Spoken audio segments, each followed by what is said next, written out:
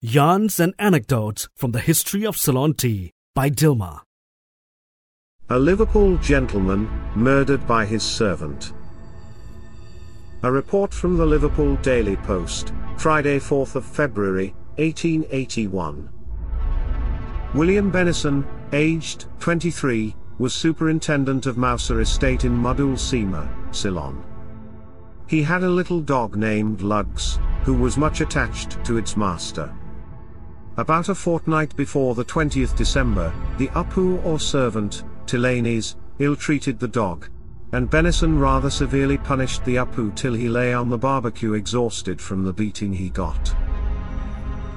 On the 20th December, Benison was in the bungalow, which was a lonely one, the workers' lines being a mile off, where the housekeeper had his quarters. About 6 o'clock p.m., the lamps were lit by the Apu Tilanes, and Benison was in the hall reading the newspapers.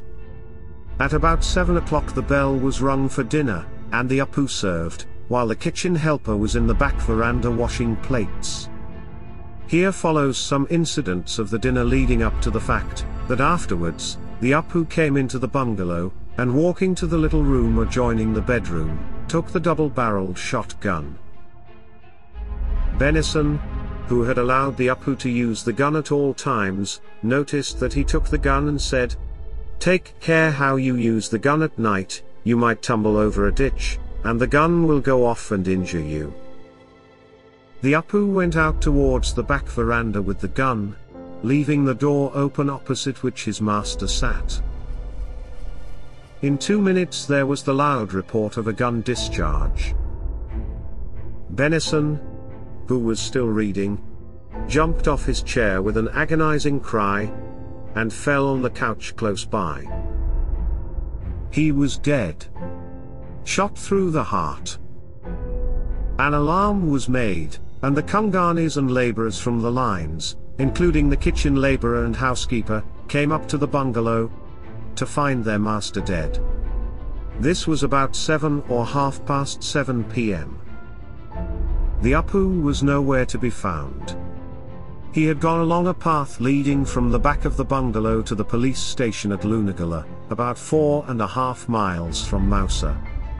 He informed the sergeant that his master was shot. But his excited manner and demeanor aroused the suspicions of the sergeant, who with commendable detective foresight, took the man into custody. The gun was afterwards found some distance from the bungalow, thrown down the ravine by the side of the path. The body of the deceased was brought into Budul on the 22nd of December, when the coroner opened an inquest, and the jury, after a protracted and patient investigation, returned a verdict of willful murder against Tilanes.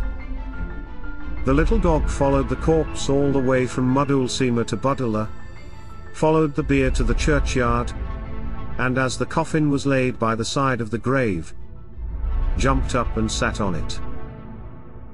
When the remains were lowered into the grave, little Lugs prepared to jump in, and had to be held back by force. Yarns and Anecdotes from the History of Ceylon Tea by Dilmah.